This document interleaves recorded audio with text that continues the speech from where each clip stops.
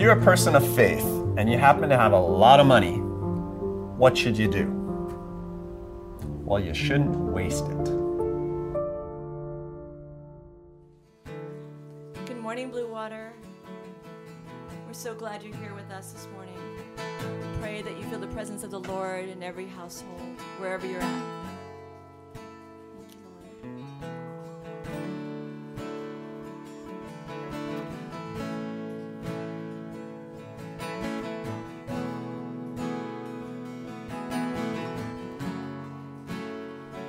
You are here, moving in our midst.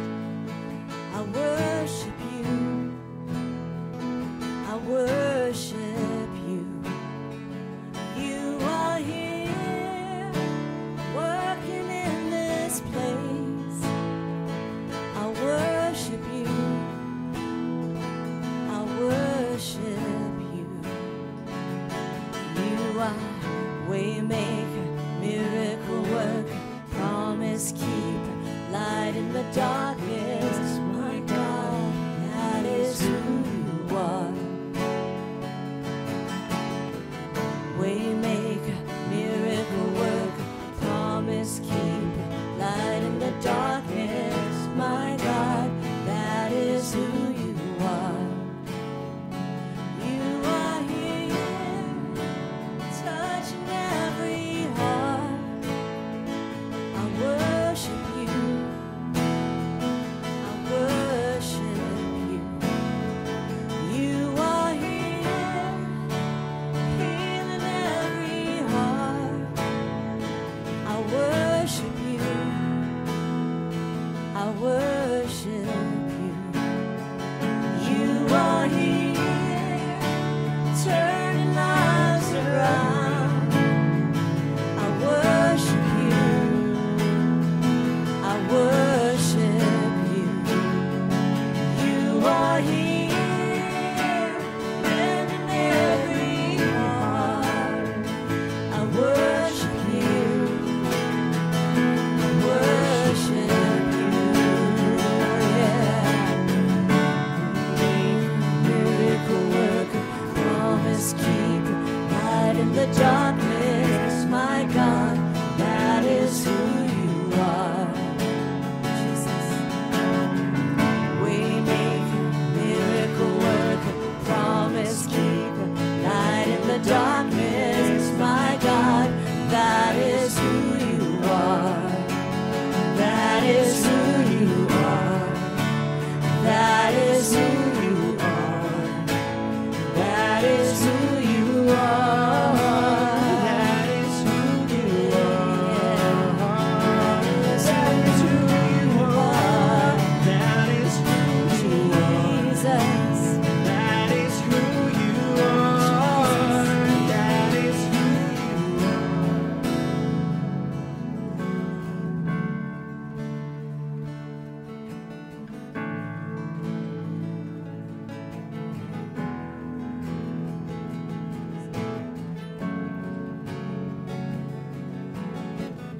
Even when I don't see it, you're working. Even when I don't feel it, you're working. You never stop working. You never stop working. Even when I don't see it, you're working. Even when I don't feel it, you're working. You never stop working. You never stop working. Even when I don't see it, you're working. Even when I don't feel it, you're working. You never stop working. You never stop working. Even when I don't see it, you're working. Even when I don't feel it, you're working. You never stop working. You never stop. Miracle worker, promise keeper, light in the darkness. My God, that is who you are. That is who you are. Waymaker, miracle worker, promise keeper, light in the darkness. My God, that is who you are.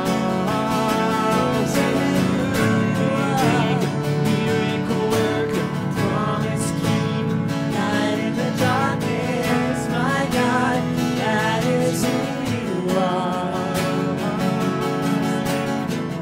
Waymaker, miracle worker, promise keeper, light in the darkness, my God, that is who you are. That is who you are. That is who you are. That is who you are. That is who you are. That is who you are. That is who you are. Never stop That loving is us, who Lord. you are. That is who you are. You're a miracle God, miracle working God.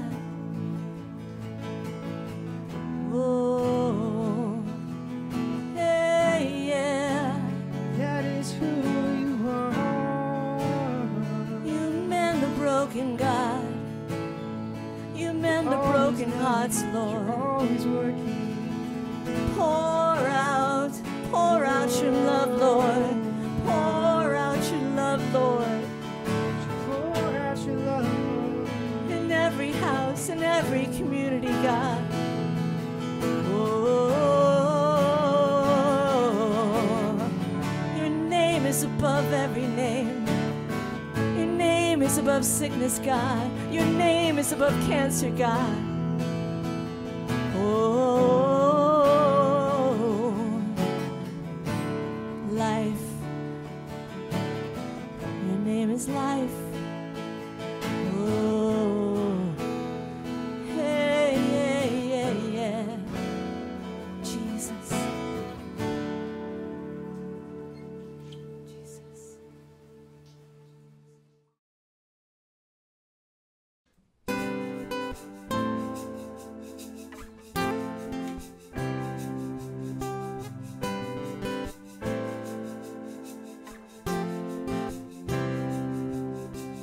Father of kindness, you have poured out grace. You brought me out of darkness. You have filled me with peace. Giver of mercy, you're my help in time of need. Lord, I can't help but sing. Faithful you are, faithful forever you will be. Faithful you are, all your promises are yes and amen. All your promises are yes and amen.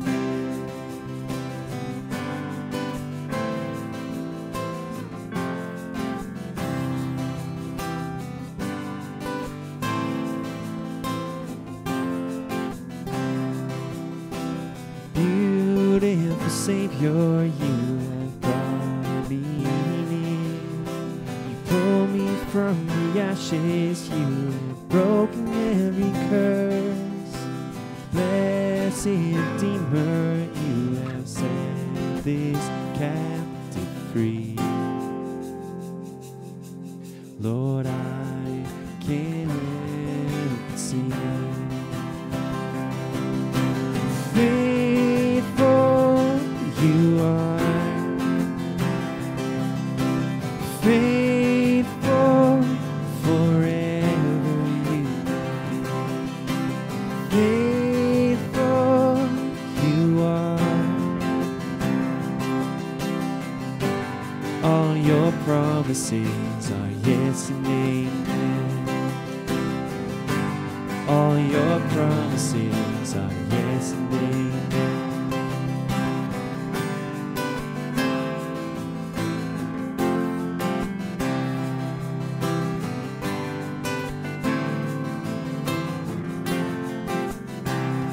And I will rest in your promises. My confidence is your faithfulness. And I will rest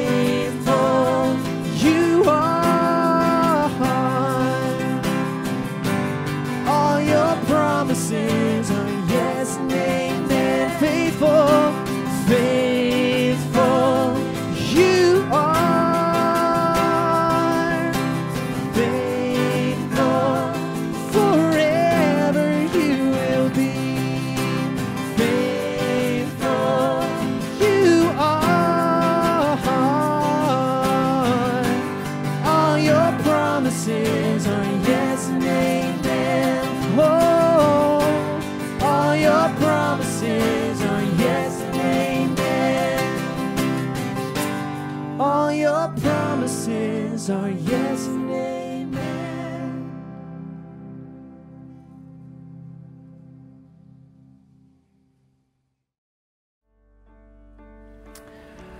Ephesians 3 verse 20 says this, "Now to him who is able to do far more abundantly than all that we ask or think, according to the power at work within us, to him be glory in the church and in Christ Jesus throughout all generations, forever and ever." Father, we just thank you that you want to, you can do more than we can even imagine, more than we can comprehend. And we step back into that mindfulness this morning as we remember how unlimited you are, how willing you are, how generous you are within us and through us. And we give you glory this morning as we remember your goodness, your abundance, how rich we are in you. We put our hearts back into thankfulness this morning and in awe of your greatness and your goodness. We love you, Jesus. We give you the glory. Amen. Aloha everyone. Thank you again for joining us for another online Blue Water service. We're going to continue on with our worship through our tithes and our offerings. And if this is your first time checking us out, or if you've just been kind of visiting from periodically, please feel no obligation to give.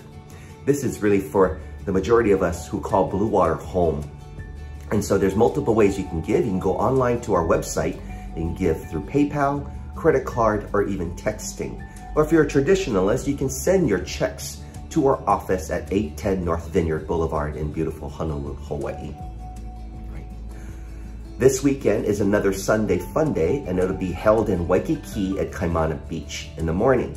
And if you're interested in checking that out, please feel free to contact Rolo. It's been a really fun and amazing time of fellowship together, especially in a very safe outdoor setting. We're going to continue on with our sermon series of What Does Faith Get You When? And how the power of faith with different situations and circumstances can really transform those situations. And today, our Pastor Jordan is going to talk about what does faith get you when you are rich? All right, so let's tune in on that.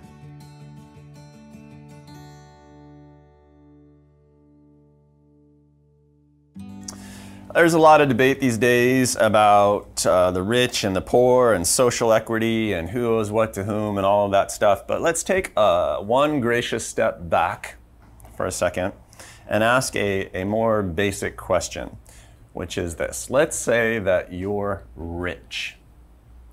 Maybe not super rich, maybe just moderately rich by American standards. And let's say that you're also a person of faith. What helpful thing does faith get you as a rich person? And the answer is that faith empowers you to not waste it. We're doing this sermon series called What Does Faith Get You? And the idea is to know what a healthy faith person does in different situations, different contexts. So when you're poor, what does faith get you? Today, when you're wealthy, what does faith get you? When you're lonely or overwhelmed with people, when you're lost in life or inundated with opportunities, when you're strong or weak or angry or content, what is the proper faith response in those situations? And the occasion for this sermon series is that in the normal course of life in the world these days, I don't think we're being given a lot of healthy models of faith behavior. We're not being shown what health is in certain contexts. So I'm just going to examine that. What does faith get us? What does healthy faith get us in certain circumstances? And today, again, we're going to talk about what does faith get you when you feel rich, when you have a certain amount of wealth. I don't feel like a particularly wealthy person. In my context, but there have been times in life where I have had these experiences where all of a sudden I feel like I have plenty.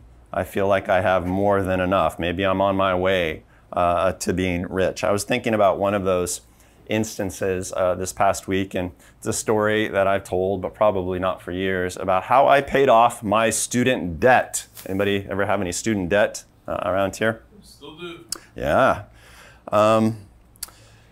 So the story went like this. In college, I worked very, very hard to get through without accruing a lot of debt. Worked hard to get my degree in just 3 years instead of 4. There were periods in my college career in which I was working up to 4 jobs simultaneously. Nevertheless, because I went to a kind of expensive school, I graduated with a fair amount of debt. Here's the thing about student debt. If you stay in school, you don't have to pay it back. There's a little exemption.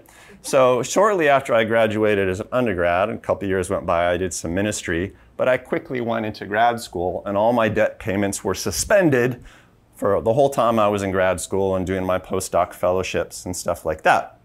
So that was good news. Toward the end of my graduate school career, when I was trying to start my professional career in higher academia, things started not going so well. I didn't get a lot of job interviews, and one day one of my dissertation advisors pulled me into his office and he looked me in the eyes. God bless him. I think he was really trying to inspire me and do a good thing. But he said to me, look, Jordan, you've done well, you're smart, but with a politically unpopular research topic, you will never get a job in academia. You are unemployable. And then, to his credit, God bless him, he went on and said, but you're a good writer, and I think what you need to do is make your writing your path in life. You need to invest in that. A non-believer, I thought this fairly prophetic statement that he made, and to the degree that I've done what he said, I think things have turned out better for me professionally than not. But I rejected his advice because it made me feel impoverished. He's like, no way, I have invested all of this into my academic career. I'm not going to give up just because you said so. So I persisted for a couple of years. I did manage to win a couple postdocs. I worked at Harvard for a short amount of time, but the long and short of it was, it wasn't just that I wasn't given an academic job, but in 4.5 years on the job market, I was never even given a single job interview. I was completely shut down, completely blackballed, because of how academia works. So I was devastated. But I did something that I've done 1,000 times in my life, even though I felt very impoverished and sort of rejected. I rallied. Perhaps not well, but I found some faith in there. And it came time, I left academia and I was searching for a job. I couldn't find a good one, and I had to start paying back this student debt. So Sonia and I had about $3,000 in all the world, and I felt led by God to take that money and invest it in the stock market, as I had a friend who had given me a stock tip. I do not necessarily recommend this financial strategy as a rule, but we kind of felt like this was the thing to do. So I took $3,000 and I invested it in this certain stock, and a week later that stock hit, and it just went through the roof, and I made like $30,000 just overnight on this stock, which was enough to pay off my student debt, and I had $20-some-odd thousand later. It had continued to rise, so I think at the end I had about $30,000 in liquid assets after I paid off my student debt. It was really cool. And in part to celebrate, what I decided to do then was to go on a sailing trip. My landlord had a sailboat, so he invited me to sail with him from Boston to Bermuda, which was a great trip. Ended up being a rather adventurous trip, but it was great. I loved doing that. And upon leaving, I gave my wife some tragically vague instructions about managing our limited stock portfolio. I wasn't very good at it. And so what happened was, while I was sailing, the stock tanked and I lost all the money that I had earned. So when I came back to town from my sailing trip, to make a long story short, we were debt-free, but we were also flat broke. So it's like broken even. So for a moment, I felt like things were going to go well. But there was more to it than that for me, because I felt like having success with this tip and God providing a windfall out of nowhere, that maybe this was the way that he was going to make a path for me in the world. You know, this was the way that he was going to provide for me. And when that was suddenly taken away and it was back to zero, I really crashed. I really crashed. That kind of did me in. And it took me weeks, probably months, to get over that experience. I was just so angry. I felt more impoverished than I had felt at the beginning, even though I had actually erased a debt, you know, and I should have felt less impoverished. Long story. Sorry if it was a bit discombobulated, but here's what I eventually observed about myself through that experience. I was better at having faith when I was poor than I was at having faith when tempted by thoughts of plenty. Does that make sense? You understand what I mean by that? Like when I really kind of had no hope, when my professional career was completely wiped out, when I had, you know, a huge amount of debt and only $3,000 and no job, I rallied in my faith. But when my momentary plenty was taken away, completely crashed. Completely crashed. It's almost as if there were two different kinds of faith involved there. I was strong in one, probably because I was used to it, not so strong in the other. I don't know. Meditate on that, but I think there's something there, and I have tried to learn from it. The faith that it takes to live in at least perceived poverty is a little different than the faith that's required to live in perceived plenty. So today I want to talk about the faith required to live in perceived plenty. Another illustration I think of has to do with professional athletes, because this statistic is actually fairly well known. A lot of professional athletes, let's say in the NFL, football players, they have overcome lives of poverty on their way to athletic success. A lot of them come from very disadvantaged backgrounds, a lot of minorities in the NFL and stuff like that. But they have succeeded at it. You know, they have managed it very well. And then they become an NFL athlete, and most of them become millionaires fairly quickly. The depressing statistic is this, that within roughly 3 years of retirement, 83% of NFL athletes are bankrupt. They have lost all of their money. And it tells me that they have extraordinary skill sets when it comes to overcoming poverty, and lousy skill sets when it comes to successfully living in plenty and managing that, which is a sort of garish example of what I think is a deceptively common problem. We just don't manage plenty very well as a people. We don't have a lot of healthy models for doing it. Anyway, that's kind of what I want to talk about today. Next week, we'll talk about what faith gets you when you're poor. Today, what does faith get you when you're at least moderately rich?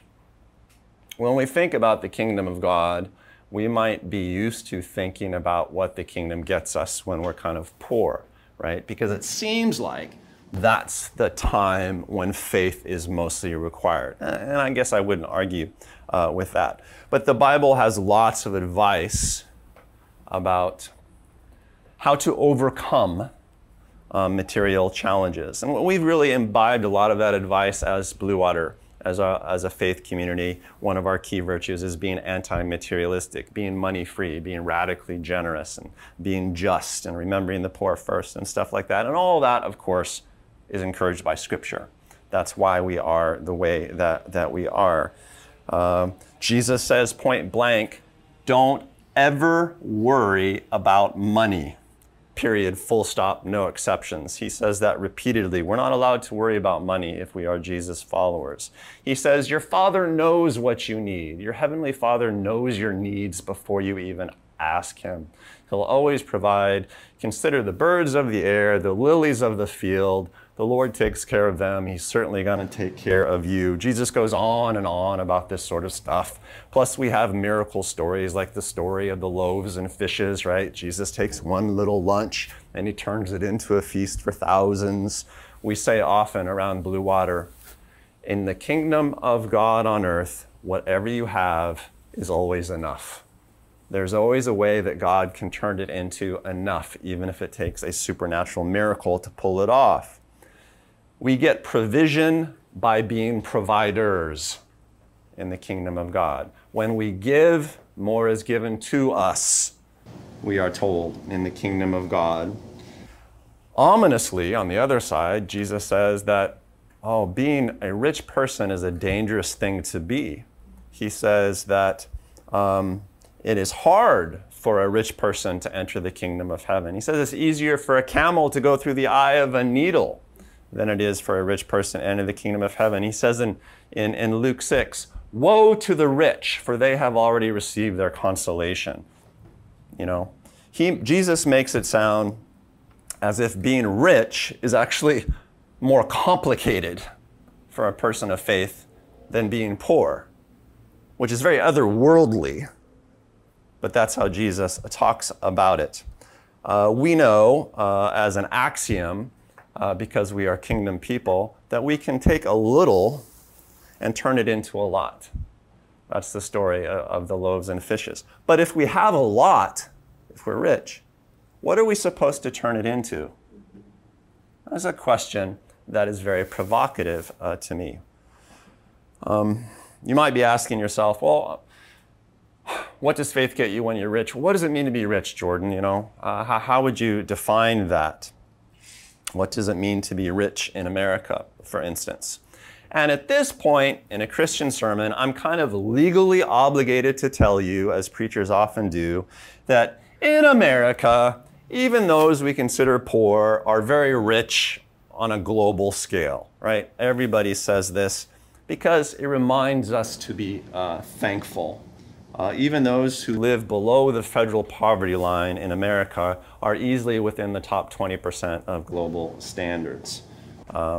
If you receive all the state and federal aid that is available to you when you live below the poverty line, and if you count that aid as income, then by some definitions you could be considered middle class in America. There's a lot of excess out there that is helpful to people, even people who are struggling in our society.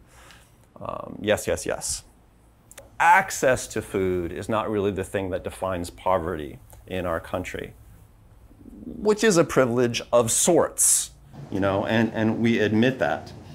20% of the US population will, at some point in their lives, spend time in the top 1% of earners in the US population, which is a degree of widespread economic mobility that has never even remotely been approached before in world history.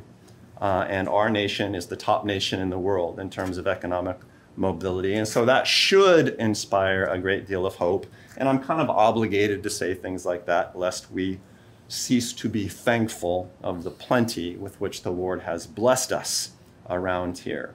So objectively speaking, it's easy to have enough in America and in the West generally. Yes. We understand that. But that's not really what I'm talking about today. I'm not really talking about that sort of wealth. Today, I'm talking to people who feel as if they really do have plenty.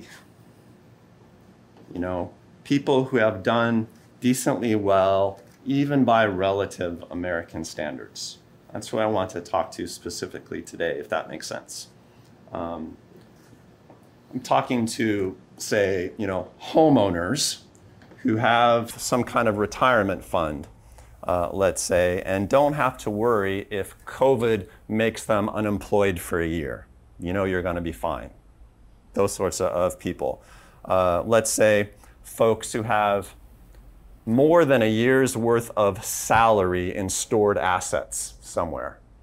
If that's you, that's kind of who I want to talk to today. You might refer to those people as upper middle class. I don't know. Those sorts of categories are often vague and not so useful.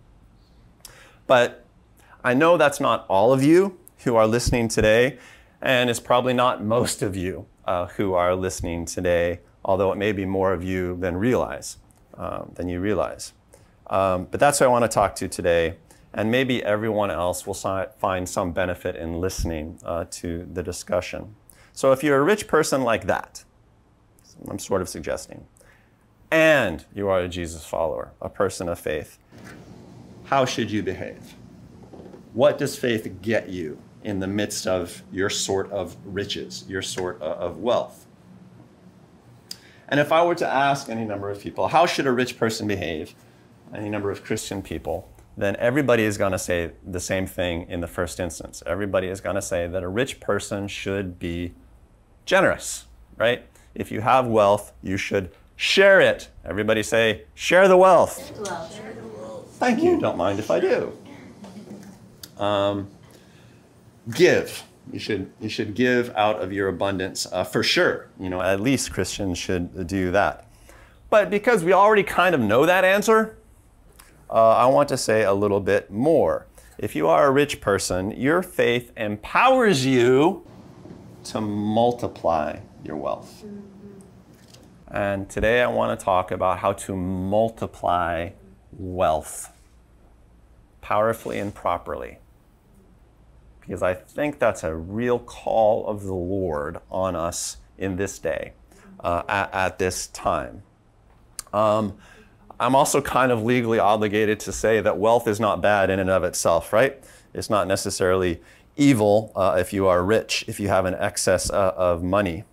Wealth isn't bad, but money sickness is bad. And money sickness is something that we talk about often at Blue Water Mission, because Jesus talked about it all the time. I think that money sickness is by far the #1 sickness on earth. And this is reflected in the quantities of Jesus's teachings. I say this often. Jesus talked about money and wealth matters more than he talked about any single moral issue in all of the Gospels. He spoke about love, depending on how you count it, about 15 times, 15. But he talked about money over 60 times. So by a ratio of 4-to-1, he talked about money more than love, which doesn't mean that money is more important than love, obviously. It's just that Jesus realized that money is the way that the world typically gets us. It gets its hooks into us. And I'm fond of saying that money sickness is so prevalent that most of us are money sick without realizing that we're sick, which is what makes it so devastating to individuals and to societies. We're just caught up in money. We have made money Lord in a way that most of us don't realize. You know, we will follow earning all around the country in the course of our lives without ever stopping to think that maybe we should follow Jesus where he wants us to go. It's automatic for us to make decisions based on increasing wealth, but a struggle for us to make decisions based on discipleship or ministry and stuff like that. It gets us, is what I'm saying, and it's always worth thinking about.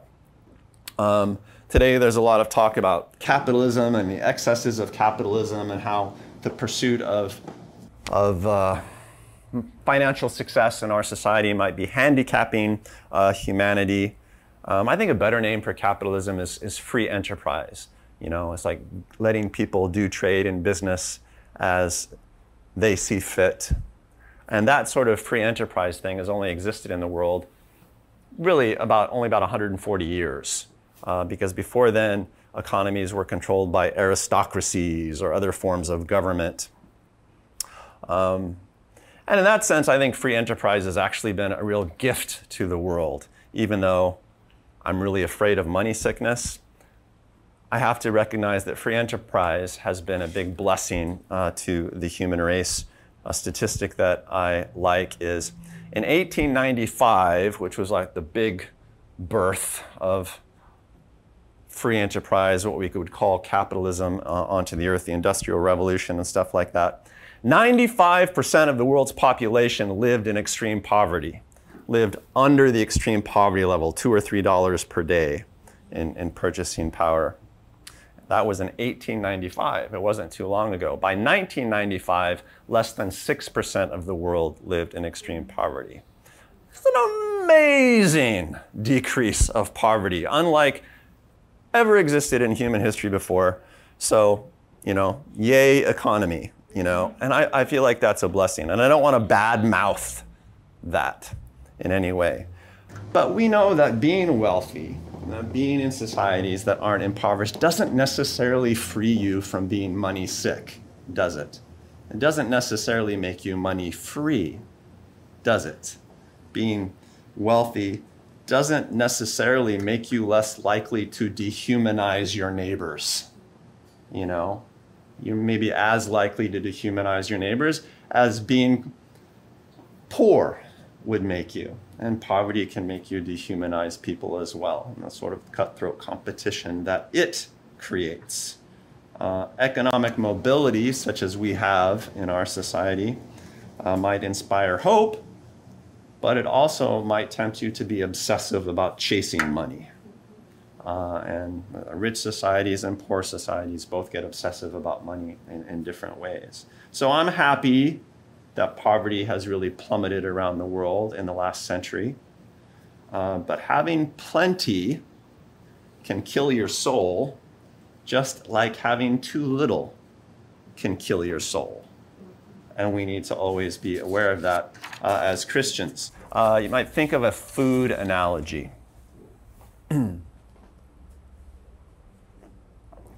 If you have too few calories, if you are hungry to the point of starving, that can kill you. But if you eat too many calories, that can kill you too. Having too many calories can also make you really sick and unhealthy and incapacitated, and you can die. But what's too many calories? Right? How many calories are too many to eat? And the answer is, well, that depends. Think about Olympic swimmer Michael Phelps, the greatest swimmer of all time. He famously ate 10,000 calories a day when he was training. 10,000 calories a day. I don't know if I eat that in a week, but he ate it every day. 10,000 calories a day is a lethal dose of food, right? That would kill a normal person. But Michael Phelps put his calories to work. He put all of them to work, and he was actually a very low body fat, super fit guy, obviously, Olympic gold medalist. If you are a rich person, you have a lot of dollar calories in your life, which might make you really sick, unless you put your dollar calories to work. And then you can actually end up really fit, really healthy. You get the point? If you have an excess of calories, if you have an excess of dollars, if you have an excess of wealth, the key is put them to work. And then it removes a lot of the danger from you. It makes you money healthy instead of money sick. So quick biblical investigation, some of the points that we're talking about. Turn with me to 1 Timothy 6. Let's read excerpts from 1 Timothy 6, 6 through 10, and maybe 17 through 19.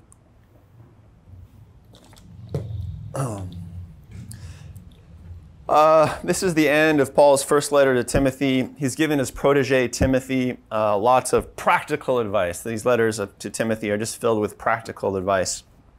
And of course, he's giving practical advice about money, since that's always an issue in every culture and every place. The first verse, verse 6, is actually a fairly famous one. Godliness with contentment is great gain, Paul says to Timothy. For we brought nothing into the world, and we can take nothing out of it. But if we have food and clothing, we'll be content with that. People who want to get rich fall into temptation and a trap, and into many foolish and harmful desires that plunge them into ruin and destruction. It's a fine statement of how money sickness works, right? If you chase after money just to have it, it makes you sick.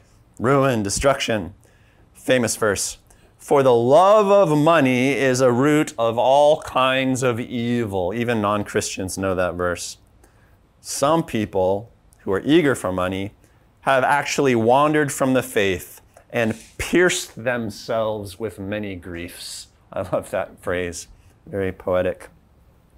So, be content. If you get obsessive about money, it's just going to ruin you, and it might well ruin your faith and create a lot of grief in your life. Skipping down the chapter. Command those who are rich in this present world not to be arrogant, nor to put their hope in wealth, which is so uncertain, but to put their hope in God, who richly provides us with everything for our enjoyment. Command them to do good, literally to make goodness, to be rich in good deeds, and to be generous and willing to share. In this way, they will lay up treasure for themselves as a firm foundation for the coming age, so that they may take hold of the life that is truly life. Powerful. It's just a lovely piece of letter writing right there, filled with memory verses that some of us probably know, and a great summary of Christian advice. The love of money, passion for money, that can destroy you really quickly. And Paul makes a distinction between that kind of life and the kind of life in which you use money for good. And if you do that, Paul says, you will lay up treasure for yourselves in the coming age. That's straight from Jesus. Lay up for yourselves treasures in heaven, not riches on earth.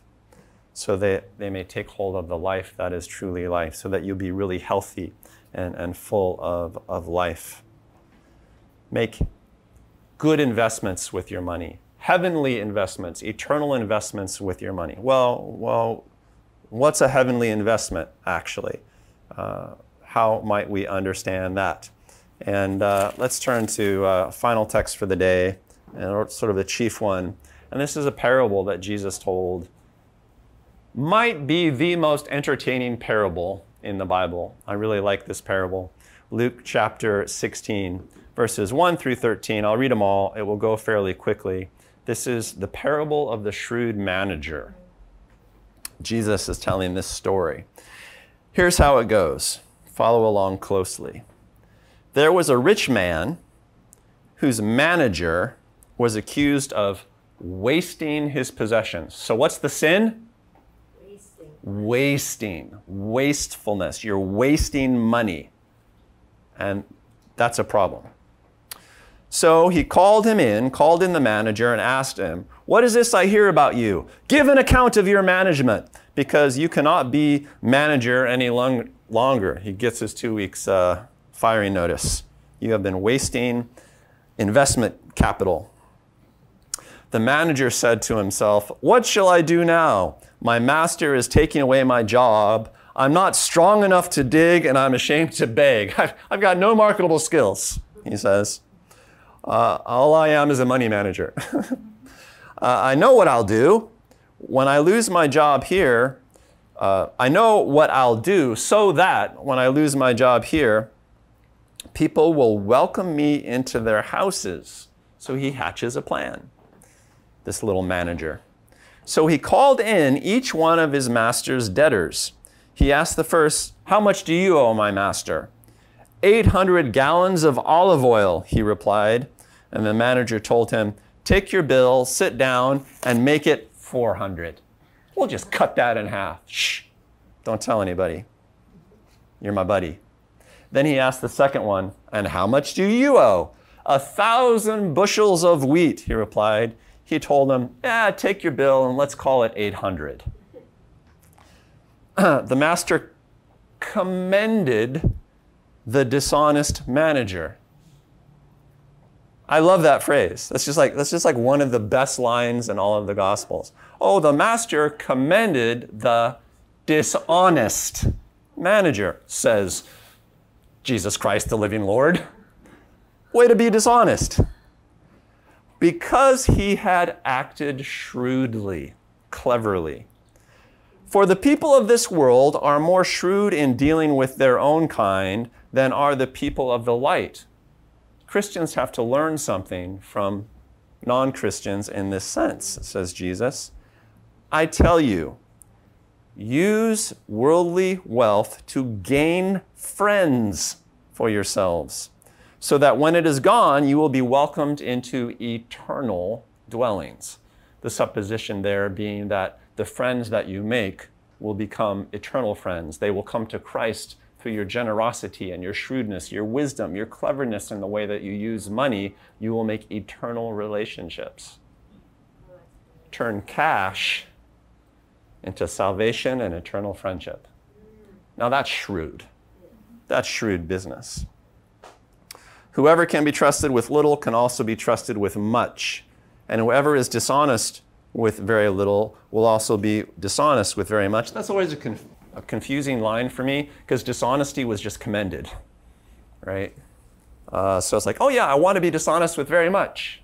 Oh no, that's not right. I want to be trusted with very much. But anyway, you get the point that Jesus is trying to make. It's just funny. This is why I love this parable. Be clever. Being trustworthy sometimes means thinking like a worldly person. And a worldly person thinks about profit. The only difference is make sure your profits are eternal. So if you have not been trustworthy in handling worldly wealth, which means using it cleverly, who will trust you with true riches? And if you've not been trustworthy with someone else's property, who will give you property of your own? The implication being the wealth that you have is really on loan from God, so use it for eternal investments if you're smart, and you will end up healthy and eternally wealthy. You like that story? I love that story. In the story, the manager cheats. He cheated, right? But it wasn't frowned upon because he did it in a way that maximized his assets for good in the world. He multiplied the money at his disposal. He multiplied it into relationships and good feelings and generosity and ultimately eternal dividends. He was dishonest, but he wasn't wasteful. And wasting your assets is the worst mistake. That's the worst mistake for a Christian, according to Jesus, who's pretty smart about these things.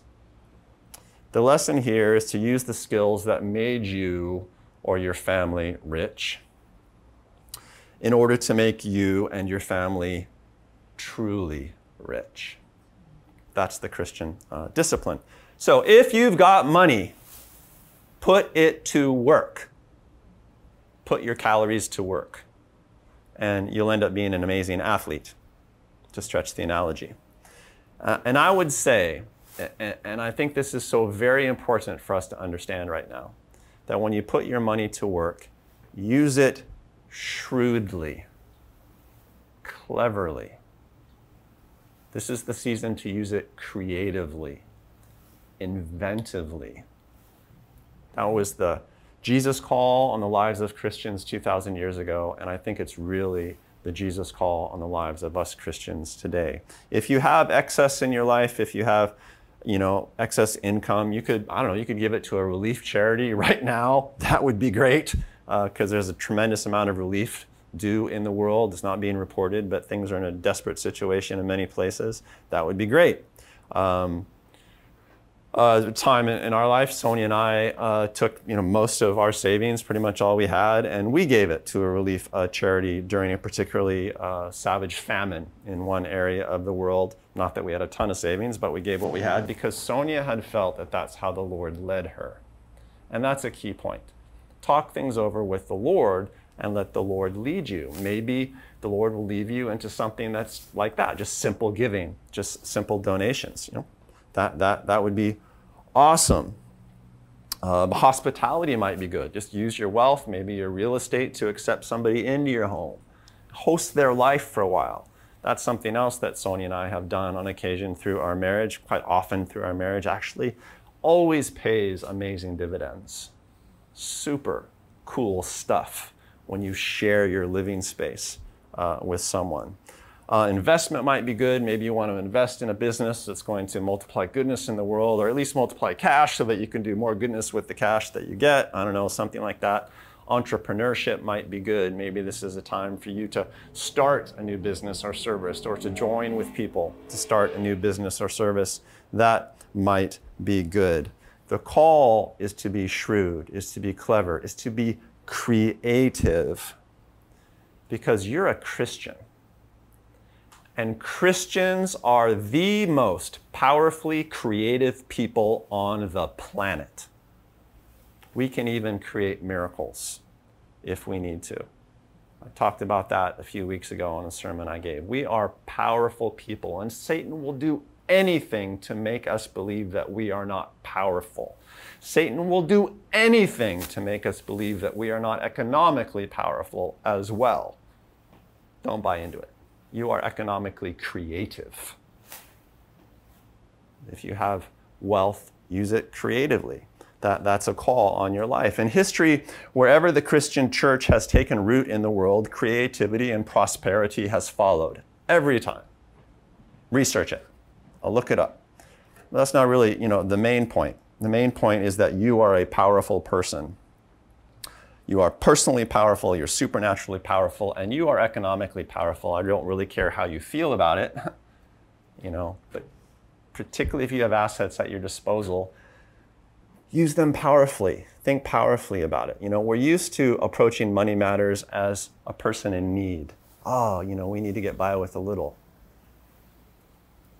But maybe you're rich, and you need to get used to thinking about money matters as a powerful person. Do that. Do that. That's actually a Jesus call. And multiply wealth. This isn't a Harvard Biz School lecture, but I'm here to tell you that you should get together with God and figure out how to turn your wealth into bigger and better wealth in Jesus' terms. That's why you have it. Do not waste it. All right? Amen. So far, follow me. I just want to reiterate kind of a prophetic word that I gave some weeks ago because the Lord just keeps visiting me with it, and I want to make sure that Blue Water people especially understand it. That right now the world is in desperate shape. It's far more desperate than I think most of us realize.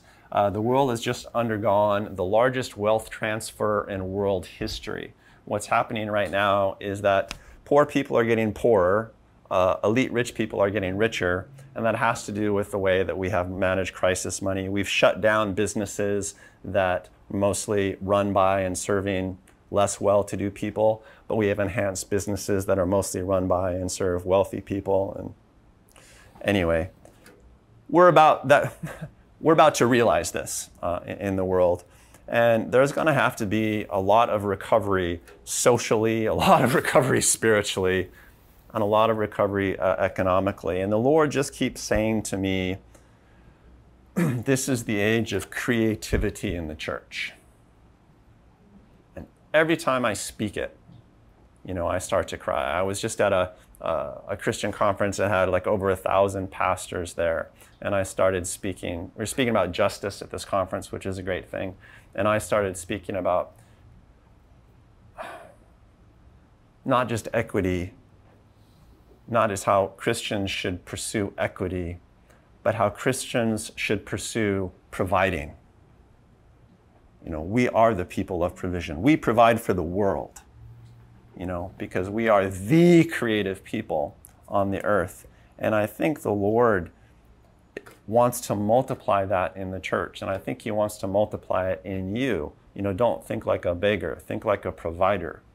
Think like a creator. Don't waste what you have. Be a shrewd manager. Don't chase money for money's sake. Chase money for eternity's sake, so to speak. Might not be the best way to say it, but you get the idea. We are being visited in this moment with a surge of creativity unlike anything that we've ever seen. I think some of you are already feeling it. Some of you who are listening out there.